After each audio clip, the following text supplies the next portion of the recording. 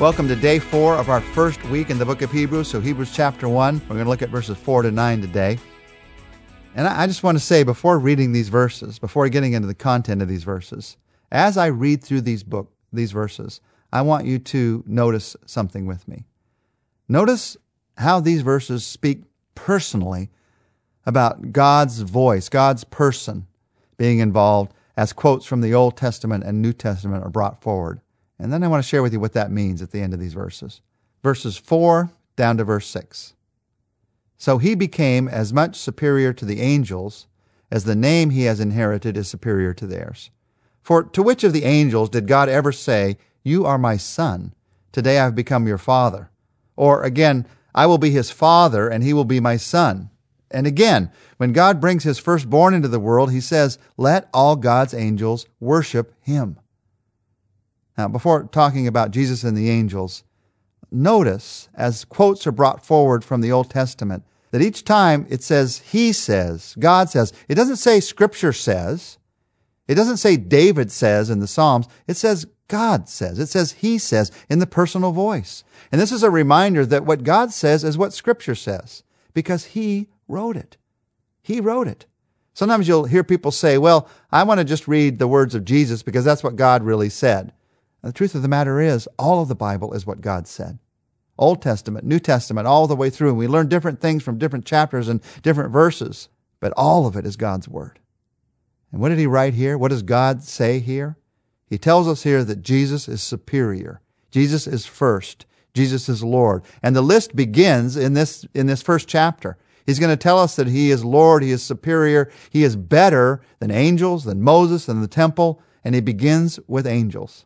And he says here, Jesus' name, Savior, is superior to the angels, and he is superior to the angels. Now, it might help you to know some of the Jewish beliefs about angels in this day. I'm not talking about beliefs that grew out of the Old Testament, but beliefs that had been added to what the Old Testament says about angels.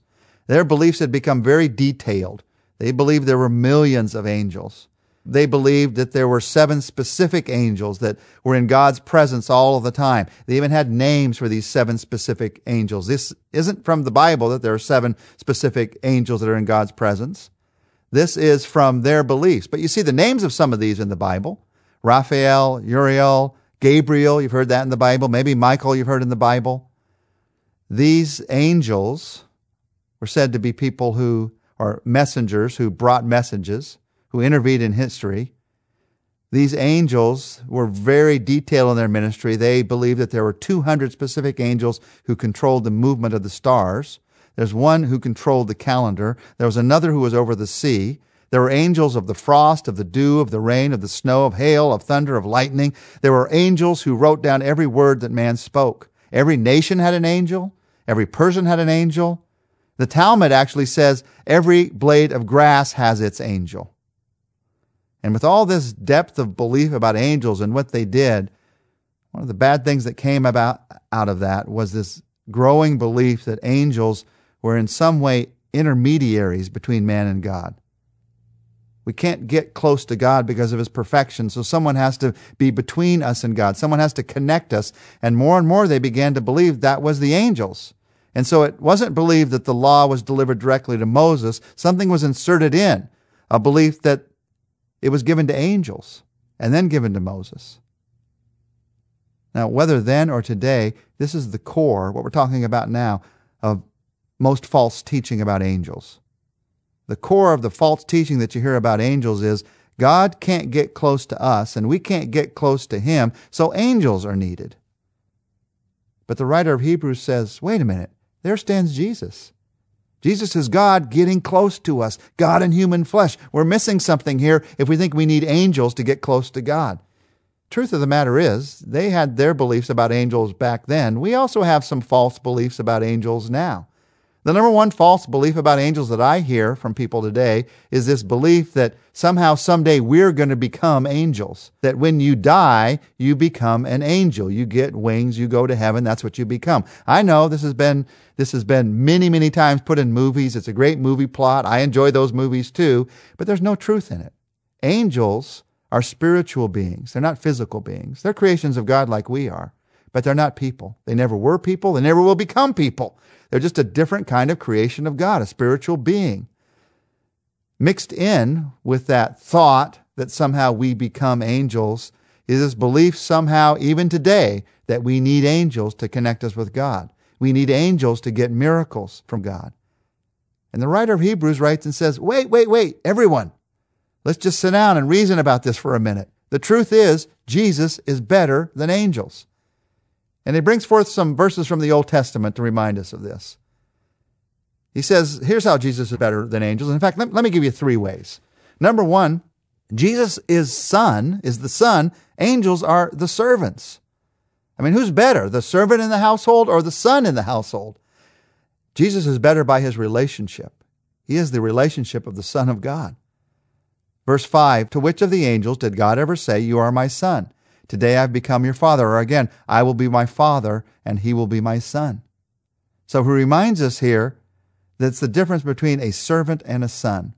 If you go to a household and you're best friends with a servant in that household, they might be able to show you certain things in that house, but they couldn't get into every room, not like a son could.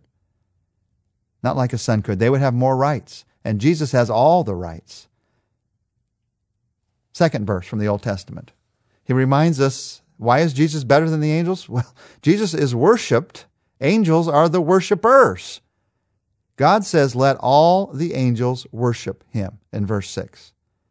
Now, to me, if you need any proof that Jesus is God, it's right there. It's very clear in the Old Testament that no one is to be worshipped besides God. We're told again and again that to worship anyone besides God is a breaking of the 10 Commandments. Worship anyone besides God is turning our hearts from him. And here is God saying, worship him. Worship Jesus. John Bunyan once said, if Jesus Christ be not God, then heaven will be filled with idolaters. He said that because you can see in the book of Revelation and the book of Daniel, those books that give us a glimpse into heaven, you can see 10,000 times 10,000 angels worshiping the Son, worshiping Jesus. You only worship God. That's one of the clearest truths in all of Scripture. And again, God brings his firstborn into the world, it says in verse 6, and says, let all the angels worship him. One question you might have as we walk through these verses is, what is this about firstborn? I mean, was Jesus born? I thought he always was. He was always created, and that's true. He's God. He's always existed. So why would he call him his firstborn? We don't quite get this today because we don't think like they did back then. We don't have Hebrew thought. Firstborn is not a description, it's a title. We'll talk about this more as we walk through the book of Hebrews, but the title of firstborn, you'll see this even in the Old Testament. It didn't always go to the firstborn. The title of firstborn means the one who gets the inheritance. So, although Jesus was born as a baby after many, many other people were born, he certainly wasn't the firstborn on this earth. He's always existed. But Jesus is going to be the one who inherits everything. So he is, by title, the firstborn. We'll talk about that more as we walk through the book of Hebrews. How do we know Jesus is higher than angels? Jesus is the Son. Angels are the servants. Jesus is worshipped. Angels are the worshipers. And then he brings forth some more verses from the Old Testament. He reminds us that Jesus' throne will last forever, and angels are servants of wind and fire. He's talking about authority here. He goes back to Jesus' throne again. Verse 7, and speaking of the angels, he says, he makes his angels winds, his servants flames of fire. But about the Son, he says, your throne, O God, will last forever and ever, and righteousness will be the scepter of your kingdom. It's very clear here, angels serve.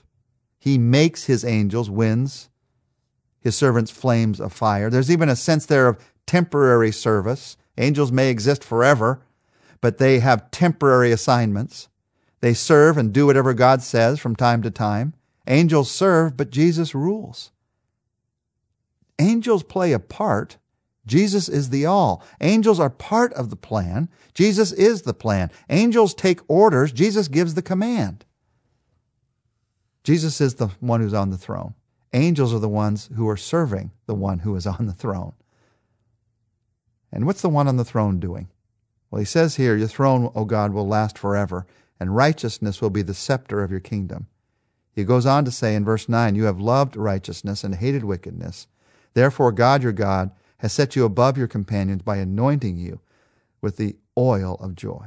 I want you to note here what this says about Jesus as the ruler. Just have this in mind as we go through the book of Hebrews. it says that his throne will last forever. It says here that righteousness will be the scepter of his throne, the sign of his leadership, the righteousness that he gives us through the cross. And it says here that joy will be the anointing oil of his throne. We're going to come back to all of that again and again and again in Hebrews. The eternal throne of God, the power of God's righteousness, the joy of Jesus and what that means for us. As we close this day about angels and Jesus and who is better, I want to remind you that this is not some kind of a fight, because the truth of the matter is the only reason the writer of Hebrews has to argue about this is because those in that day were confused. Angels have always known who they are. They've never fought. Well, there were a certain amount of them who fought to be better, but they fell because of that. But those who follow him have never fought to be better than Jesus because they recognize who Jesus is. And that's what I want us to do as we close this few moments together. Jesus, we take a minute to recognize you, who you are, and what you've done. And just to say in our hearts and minds you're better, and to realize we don't need anyone between you and us. You're the one who's the mediator. You're the one that we can go to. And thank you that we can come into your presence. Thank you that we don't need some angel or some person or something else to go to God on our behalf, but that you, as God in human flesh, are right there for us to talk to.